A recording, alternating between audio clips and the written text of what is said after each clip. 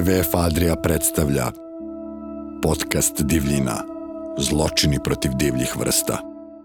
Zdravo ljudi, slušate novu epizodu WWF-ovog podcasta Divljina u kom istražujemo zločine nad divljim vrstama. U ovoj epizodi konkretno bavimo se ilegalnim ribolovom morskih vrsta. I sad Jadransko more je dom predivnom biljnom i životinjskom svetu, priobalnim zajednicama i mnogim, dakle generacijama ribara. I iako Jadran pokriva relativno malo područje, jedno od žarišta je biodiverziteta s velikom koncentracijom ugroženih i ranjivih vrsta. Na primjer, u Hrvatskoj je prema zakonu o zaštiti prirode strogo zaštićeno 23 vrste morskih pasa i raža, a čak 41 vrsti dodeljena je neka kategorija ugroženosti. Što zbog nemara, što zbog neznanja, što zbog namernog nepoštovanja propisa i zakona, na hrvatskim pijacama se često mogu vidjeti u prodaji upravo te strogo zaštićene i ugrožene vrste, a očigledno je da nismo ni svesni koliko jedemo meso morskih pasa i raža. I to ne samo kod nas, već globalno.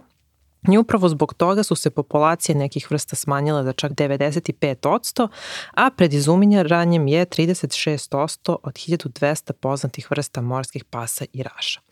Uz to, kod nas je vrlo unosna ilegalna trgovina, a jedna od glavnih vrsta su morski krastavci koji se iz Europske unije transportuju u azijske zemlje gde se smatraju delikatesom. Inače su oni izuzetno važni za funkcionisanje ekološkog sastava morskog dna i zato je važno da upravo pričamo o ovakvim problemima. Njihov, dakle, lov je danas zabranjen jer se nalaze u da kažemo, trajnoj zabrani lova. Danas pričamo o tome zašto je važno da se odnosimo s dostojanstvom i poštovanjem prema vodama i životu u njima, tom dragocenom i osetljivom zajedničkom resursu. A moj gost je Danijel Kanski, stručnjak za ribarstvo iz Zadra. Zdravo Danijele i hvala što si izdvojio vreme za podcast Divljina. Zdravo Dunja, hvala na pozivu. Hajde odmah da krenemo dakle sa razgovorom. Koji su najčešći zločini protiv divljih vrsta u Jadranskom i Sredozemnom moru? Pa, jako je teško definirati najčešće zločine protiv divljih vrsta u Jadranskom i Sredozemnom moru, prvenstveno zato što imamo jako puno vrsta na ovom području. U Jadranu živi više od 500 vrsta riba i jako velik broj drugih organizama. I teško je uprijeti prstom točno na kojoj vrsti se najviše dešava krivolov, ali on se dešava na jako puno vrsta i možemo zapravo to početi objašnjavati na način da su najveći problemi upravo na najugroženijim vrstama i to je nekakav prvi korak koji bi društvo trebalo riješiti da se upravo te vrste što prije zaštite i da zapravo krenu na put oporavka. Puno je primjera loše prakse na Jadranu i na Mediteranu, baš zbog tog brojnosti vrsta. Velika većina vrsta službeno je i u lošem statusu. Često se spominju na Jadranu, pogotovo prstaci, već znamo godinama, više od 20 godina su zaštićeni. To je jedna školjka koja je česta u Jadranu, a da bi došli do nje morate sa čekićem razbiti kamen, a taj kamen je izvor zapravo cijelog života obalnog ekosustava na kojem žive nebrojne vrste puževa, algi, ribe se mrijeste, znači to kao da dešava se situacija kao da sad nađete tartufe negdje u prekrasnoj šumi i da bi došli do njih uzmete traktor i samo preorete sve i da, vi ćete doći do tih tartufa taj dan, ali više oni u sljedećih 50 godina neće biti tamo. A ovo se detonira, je li tako? Da, kamen se razbija se sa čekićem ili ručno ili pneumatskim čekićem. To je školjka koja jako sporo raste i njoj treba jedno 6 mm na godinu da naraste, jer raste u kamenu i onda ona da bi sebi napravila prostor za život unutar tog kamena ispušta kiselinu i zato tako sporo raste. I upravo radi njenog teškog nabavljanja onda ona ima famu oko sebe da je vrlo ukusna, vrlo zanimljiva, vrlo egzotična, međutim istog je okusa koji dagnja i čak i iz iste porodice koji dagnja, koja je školjka vrlo jeftina, lako se uzgaja i svima dostupna i apsolutno legalna za sve. A Danijele, zanima me kako ste vi počeli da se bavite baš ovom temom? Pa to je vrlo zanimljivo pitanje meni, jer kako da to sad kažem ukratko, znači ta ljubav prema prirodi u meni se stvorila sama od sebe, nisam u obitelji baš previše niti imao okruženje koje me tamo usmjeravalo I prvenstveno sam krenuo sa ribolovom. Ribolov je bio jedna aktivnost koja je definirala moj život do nedavno i sve svoje slobodno vrijeme i prijateljstva sam provodio u ribolovu i upoznavajući nove prostore, nove ljude, stjecao sam iskustva, tako da sam upisao agronomski fakultet smjer ribarstvo, to me jako zanimalo. I onda sam, kad sam to završio, otišao sam ribariti na Aljasku 6 mjeseci.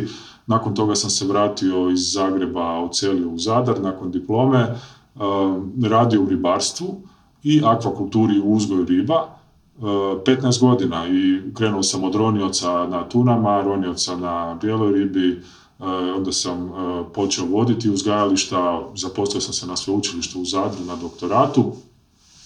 To sam sad malo stisnuo na pauzu.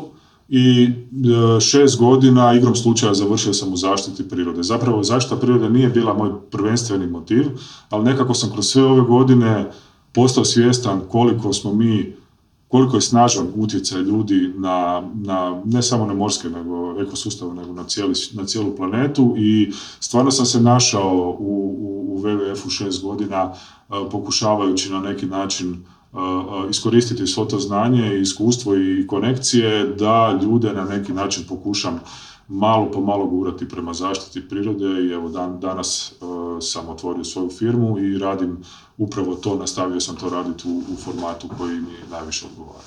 A sad me zanima, na osnovu poprilično bogatog iskustva, šta je, koliko je rašireno, šta je zapravo krijumčarenje, da krenemo od toga da objasnimo prosto ljudima koji nas slušaju šta je krijumčarenje i ilegalna trgovina divljim morskim vrstama i koliko je ona raširena? Pa da, ona je globalno jako raširen problem. Ako pričamo po nekim primjerima globalnim, onda ljudima najlakše je zapravo objasniti to krijumčarenje kroz kopnene vrste kao rog od nosoroga, slonovača od slonovih ljova i takve egzotične životinje. Međutim, to se isto dešava i kod nas. A u morima prvenstveni, recimo, krivolov je peraje morskih pasa, gdje su morski psi vrlo ugrožene životinje zbog svog sporog spolnog sazrijevanja i jako malog broja potomaka, a iz nekog razloga u Aziji peraja od juhe, od morskog psa, smatra se afrodizijakom i postiže astronomske cijene. I onda zapravo, kao i kod nosoroga, slona i svih ostalih stvari, je novac taj koji motivira ljude da rade ilegalne stvari i jednostavno ne vide problem. Čak nisu možda ni svjesni tog problema, a njihov motiv je prvenstveno da sebi zarade neki novac i onda nastaje cijeli jedan lanac krijumčarenja do konačnog kupca koji zapravo na početku taj koji radi kriminal ne zarađuje najviše nego zarađuju svi ovi u tom kriminalnom lancu sve više i više novaca i tako zapravo devastiraju cijelu planetu. A kod nas, ako pričamo o primjerima nekakvim lokalnim, osim prstaca, stvarno taj wildlife crime ili kriminalne aktivnosti protiv divljih vrsta se očituje na raznim poljima. Mi, recimo, samo na primjeru morskog krastavaca, to je bila vrsta, morski krastavac, ljudi ga banaliziraju jer uspoređuju ga sa krastavcem kopnenim, to nije biljka, to je jedna životinja koja je oblikom podsjeća na krastavca, ali to je beskralježnjak, jedan koji leži na dnu i on zapravo živi od toga da filtrira more i da se hrani gutanjem dna kao kišna glista i na taj način koristi organsku tvar iz dna i čisti dno.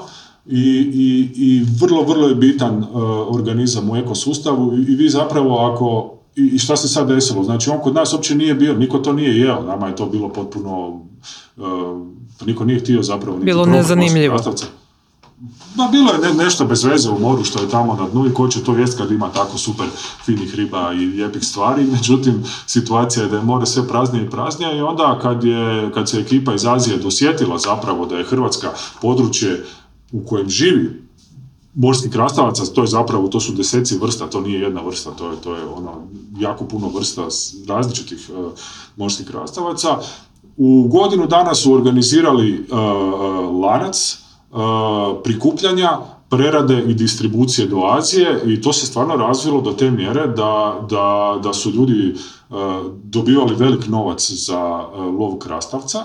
Država još uvijek nije imala nikakve zakone za to, jer jednostavno nije to nikom bilo niti na kraj pameti da bi se moglo desiti, ali u godinu dana vi ste imali stotine ljudi koji su ronili, jer to su organizmi koji leže na dnu. Nema tu sad da on će bježati ili da će ga biti teško naći. On leži na dnu, ti zaroniš dole, uzmeš ga, staviš ga u vreću i distribuiraš ga na tržište. Tako da to je potpuno banalno i bizarno i čim date nekom takvom organizmu cijenu, on po defaultu postaje ugrožen i sad evo desilo se da je država Hrvatska odlučila preko noći samo, gledajte ljudi, ovo nije jednostavno održivo ni na koji način i idemo staviti potpunu zabranu, potpunu moratorij, odnosno tu se to tako kaže se trajno lovostaj na tu vrstu i on više nije ga moguće legalno uzimati iz prirode.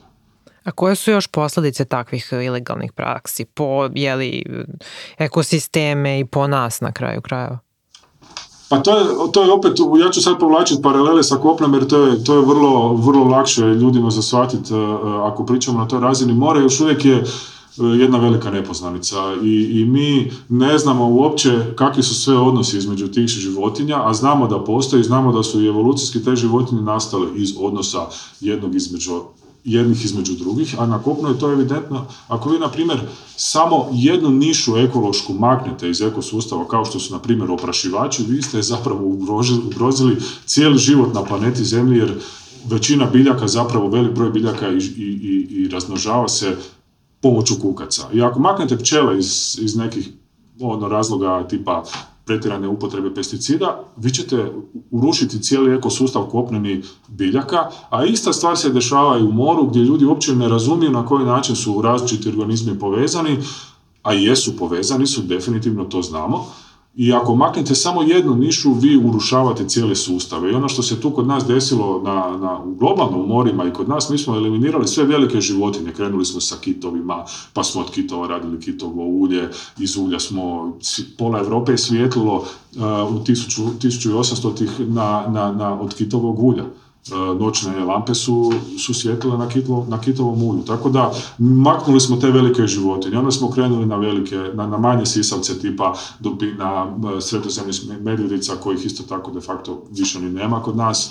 Pa kad smo to riješili, onda smo krenuli na velike ribe kao što su tune i tako dalje. I došli smo do situacije danas, vi kad zaronite u more, u Mediteranu ili u Jadranu pogotovo, platite jednu lijepu ronilačku turu, male su šanse da ćete vidjeti neku veću životinju od 30-40 cm. Tako da zaranjamo u potpuno prazno more, a to smo sami krivi. Da, kako vi ocenjujete reakciju nadležnih institucija i da li je ima, ali evo u Srbiji, dakle nije da ne postoji, ali nekako utisak je da fali svesti, edukacije, dodatnih istraživanja na te teme. Da, to je vrlo dobro pitanje i vrlo, vrlo kompleksno, jer dosta, dok sam radio u WWF-u, radio sam i sa dionicima iz administracije, odnosno iz državnog sektora, i onda zapravo shvatite razinu problema da mi živimo u društvu gdje ljudi mladi odlaze van na bolje plaćena radna mjesta i društva ostaju, i Hrvatska i Srpska i u cijeloj regiji ostaju bez kadra koji je spreman suočiti se sa problemima, i to je pitanje koje mi ne možemo riješiti iz ove perspektive. Ali ja mogu samo reći u primjeru Hrvatske da mi imamo 22 ribarskih inspektora na moru. Hrvatska obala je 1700 km, ogroman broj otoka, i kad samo vidite koliko ljudi se bavi nekim oblikom ribolova u Jadranu, to je preko 80.000 ljudi godišnje. Vi imate aktivno na moru da nešto ulovi, ribu, hobotnicu, raka i tako dalje, jer to su sve ljudi koji imaju nekakve dozvole ili dopuštenja, a na taj broj ljudi imate 22 ljudi koji kontrolira. Tako da jednostavno bez daljnjeg ulaganja u nadzor i u sankciju takvih prekršaja mi ne možemo ništa napraviti. A s druge strane još imate jedan problem da država zapravo ima prioritet u sankcioniranju nekakvih većih kriminalnih aktivnosti. U kom smislu? Mi svi kliknemo. Pa političkih, gospodarskih kriminala, droge, korupcije, i uvijek je to bitnije, uvijek je priroda tu nešto, ma dobro, to ajde nije toliko bitno što je morski krastavci, nije to nešto što će nas tako unazaditi kao društvo, međutim upravo je to temelj opće postojanja nas ovdje na planeti i moramo naći način kako da kroz sudstvo i kroz zakonodavna tijela strožije penaliziramo takve prekršaje. Dakle, kada su ove stvari u pitanju, jako je važno da su države međusobno povezane globalno, jer trgovina se ne dešava lokalno. Pa kakva je uloga međunarodnih zakona i regulativa i kakva je njihova učinkovitost u sprečavanju ovih zločina i da li postoji te saradnje i da li je dobra i dovoljna? Pa da, sad to je isto jako zanimljivo pitanje, jer kad gledate uvijek recimo, ti organizmi i njihovi dijelovi njihovih tijela moraju završiti negdje na tržištu, a to su tržišta. Evropa je jedno od najvećih tržišta za ilegalni krivolov, odnosno za krivolov, odnosno ilegalni ulov morskih organizama, a isto tako i Azija je veliki motivator takvih stvari i tu još postoji jako puno prostora da se te zemlje jače odrede prema sankcioniranju takvih prekršaja.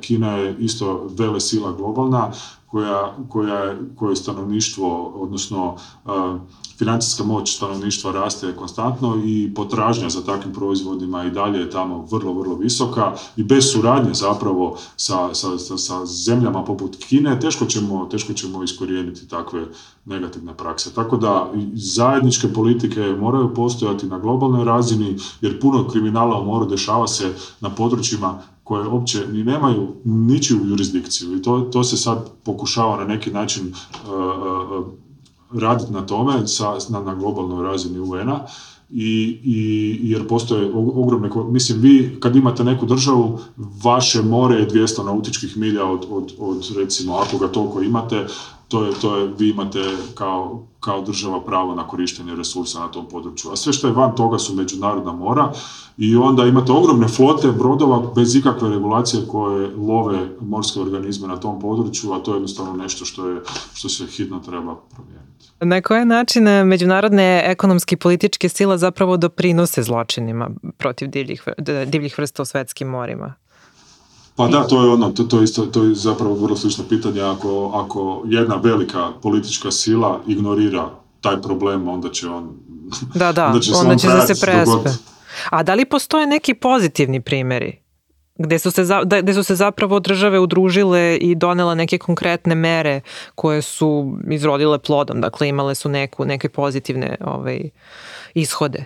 Ima pozitivnih ima apsolutno, nema i puno, ima više negativnih nego pozitivnih primjera, nažalost, ali na tim pozitivnim primjerama mi možemo ukrojiti politike i nekakvu viziju kako se suočiti s tim problemima.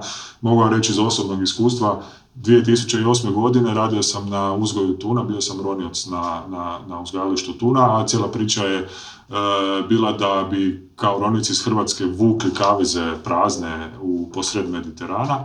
To je to operacija koja je trajala 100 dana i onda bi kupovali ribu od talijanskih ribara i vukli bi je nazad u Hrvatsku. I 2008. godine ja sam bio u zadnjoj operaciji svoje firme gdje smo otišli sa 5 kaveza na Mediteran i vratili smo se prazni. Znači firma je bankrotirala jer nismo došli uopće kući s ribom. Nakon 100 dana i ogromnih troškova, investicija, 3 broda i 5 kaveza.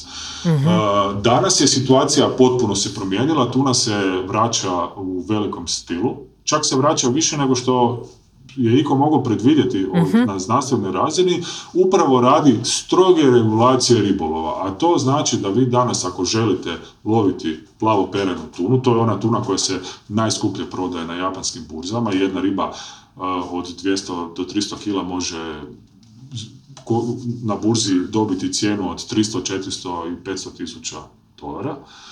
I upravo radi promjene regulacije i apsolutnog nadzora nad tim ribolovom, odnosno ribolom na tu vrstu, mi smo dobili situaciju da sad tune ima nazad u moru, imaju u Jadranu, imaju u Mediteranu i države popune kvotu, ulove cijelu, na primjer Španjolska ulovi cijelu kvotu koju ima za tunu u roku od 48 sati, I to je to. Znači, uspiju uloviti nešto u 48 sati što smo mi prije 10 godina pokušavali uloviti po 3-4 mjeseca. Tako da je to, recimo, jedan primjer da vi možete regulirati. Jednostavno, ako postoji međunarodni napor, i to je u ovom slučaju sa tunama postoji međunarodni pritisak i međunarodna organizacija, to zove se ICAT, to je International Commission for Conservation of Atlantic Tuna, čije su članice sve države koje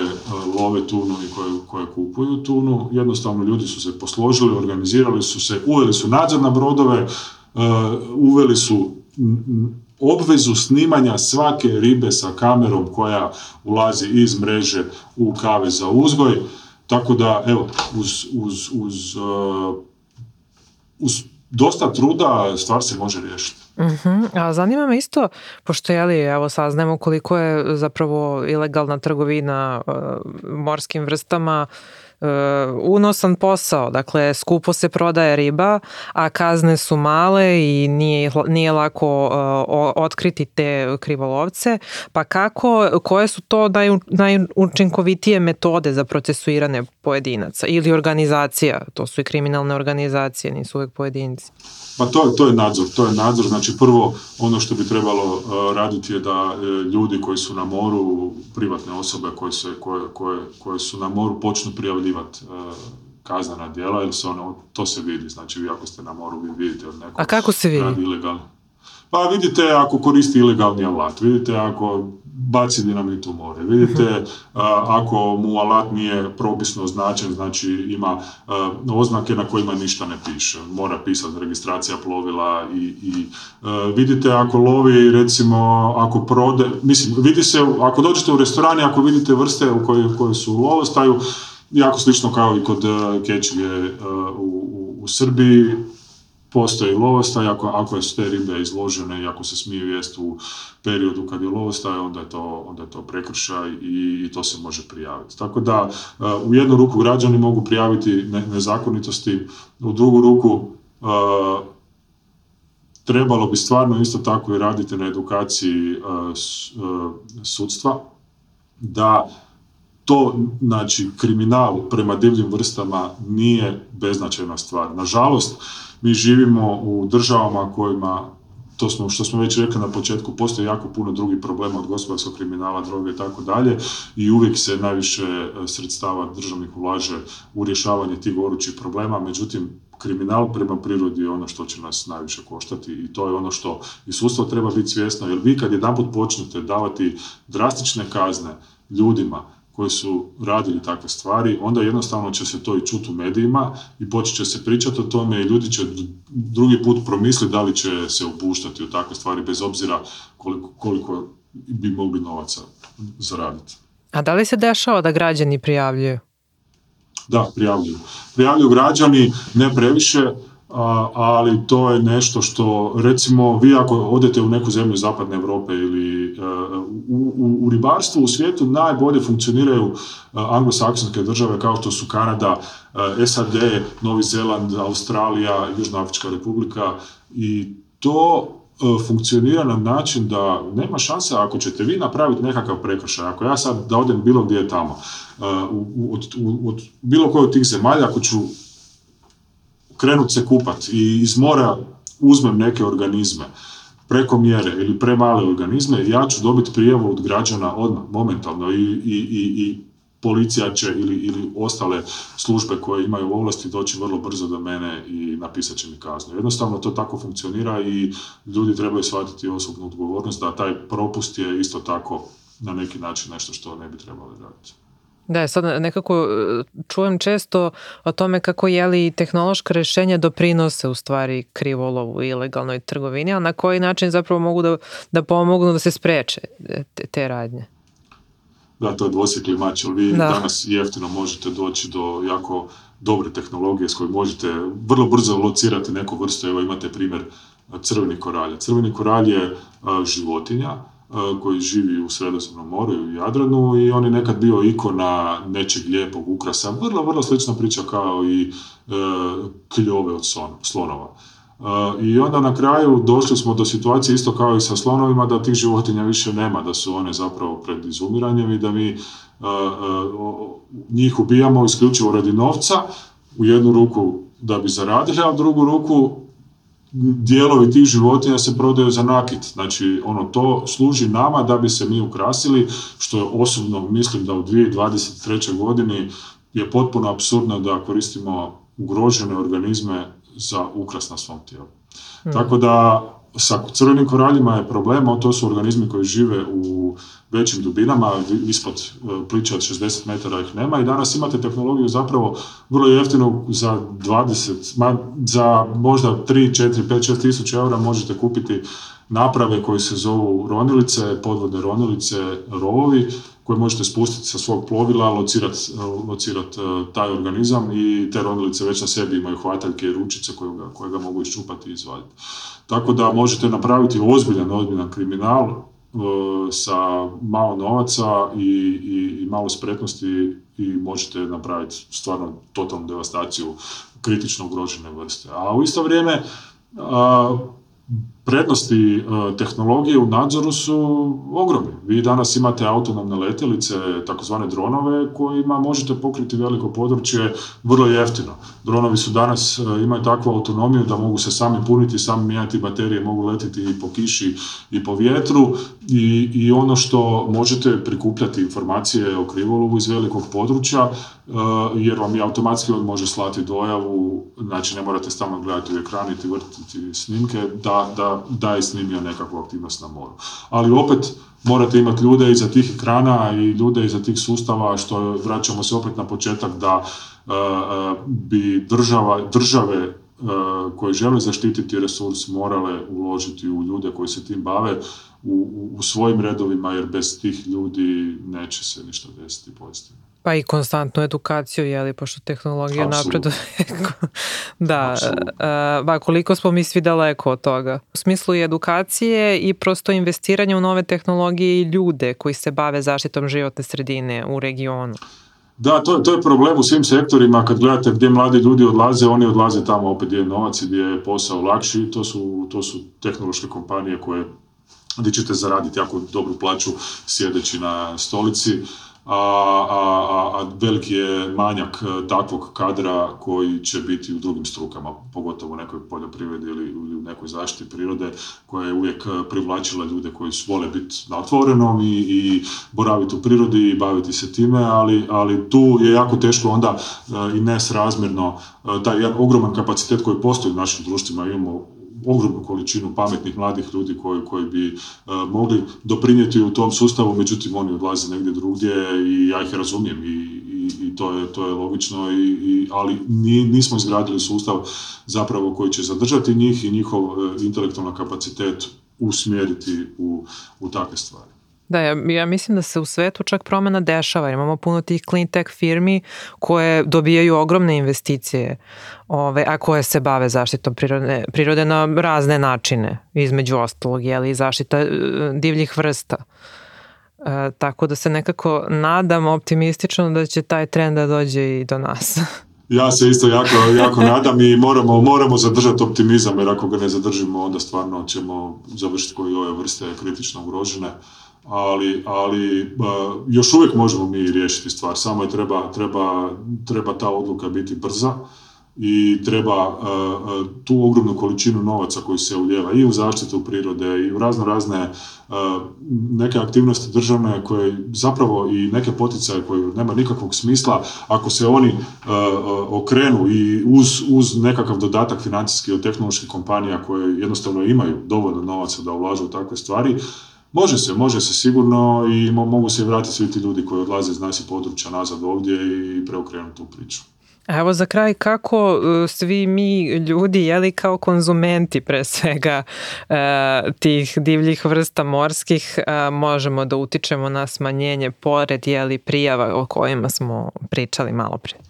Pa da, to je pitanje zapravo na koji način svi mi možemo doprinijeti boljim sutra i ostaviti ovu planetu našoj djeci da ipak vide nešto što smo i mi imali prilike vidjeti, a ne samo u kuharicama ili na dokumentarcima. I treba to je opet pitanje izuzetno teško i pitanje za €1.000.000, ali treba postati svjestan krhkosti planete i tog našeg doma, koliko zapravo mi snažno utječemo sa svojim odlukama o kupnji, o putovanjima, o oblačenju, o kozmetici, o bilo čemu, o pranju suđa na kraju krajeva. Ili ako samo gledate koliko svih tih tekućina u supermarketima ima sa prekriženim ribama jer su otrovi, sve to završi u moru, sve mi to koristimo na dnevnoj bazi i trebamo početi nekako više uključivati svoj mozak u takve stvari, da biramo razboritije, da ne kupujemo sve što nam padne na pamet, da cijena nije isključivi kriterij, makar je to vrlo teško danas, ali opet trebamo naći nekakve metode alternativnije ili možda malo se više potruditi, ali ne samo uzeti prvu stvar sa police i gledati šta piše na tome, kakvi su utjecaje tih stvari. I stvarno mi kao kupci ulažemo svoj novac u razvoj svih tih kompanija od kojih kupujemo te proizvode i naše ulaganje treba biti pametnije nego što je sad. Pa da, mi u stvari davanjem novca biramo, odnosno dajemo glas za bolje sutra. Daniele, hvala puno na ovom gostovanju. Ja se nadam da smo bar malo inspirisali slušaoce da krenu tvojim stopama i da se bave istraživanjem i održavanjem života u moru. Meni je tu jako uzbudljivo to što ti radiš. A svima vama hvala vam što ste nas slušali. Nadam se da ste naučili nešto o tome kako se tretiraju divlje vrste u morima i ostanite uz nas, slušajte nas i u sljedećoj epizodi. Ćao! Hvala puno na pozivu, Dunja. Ćao!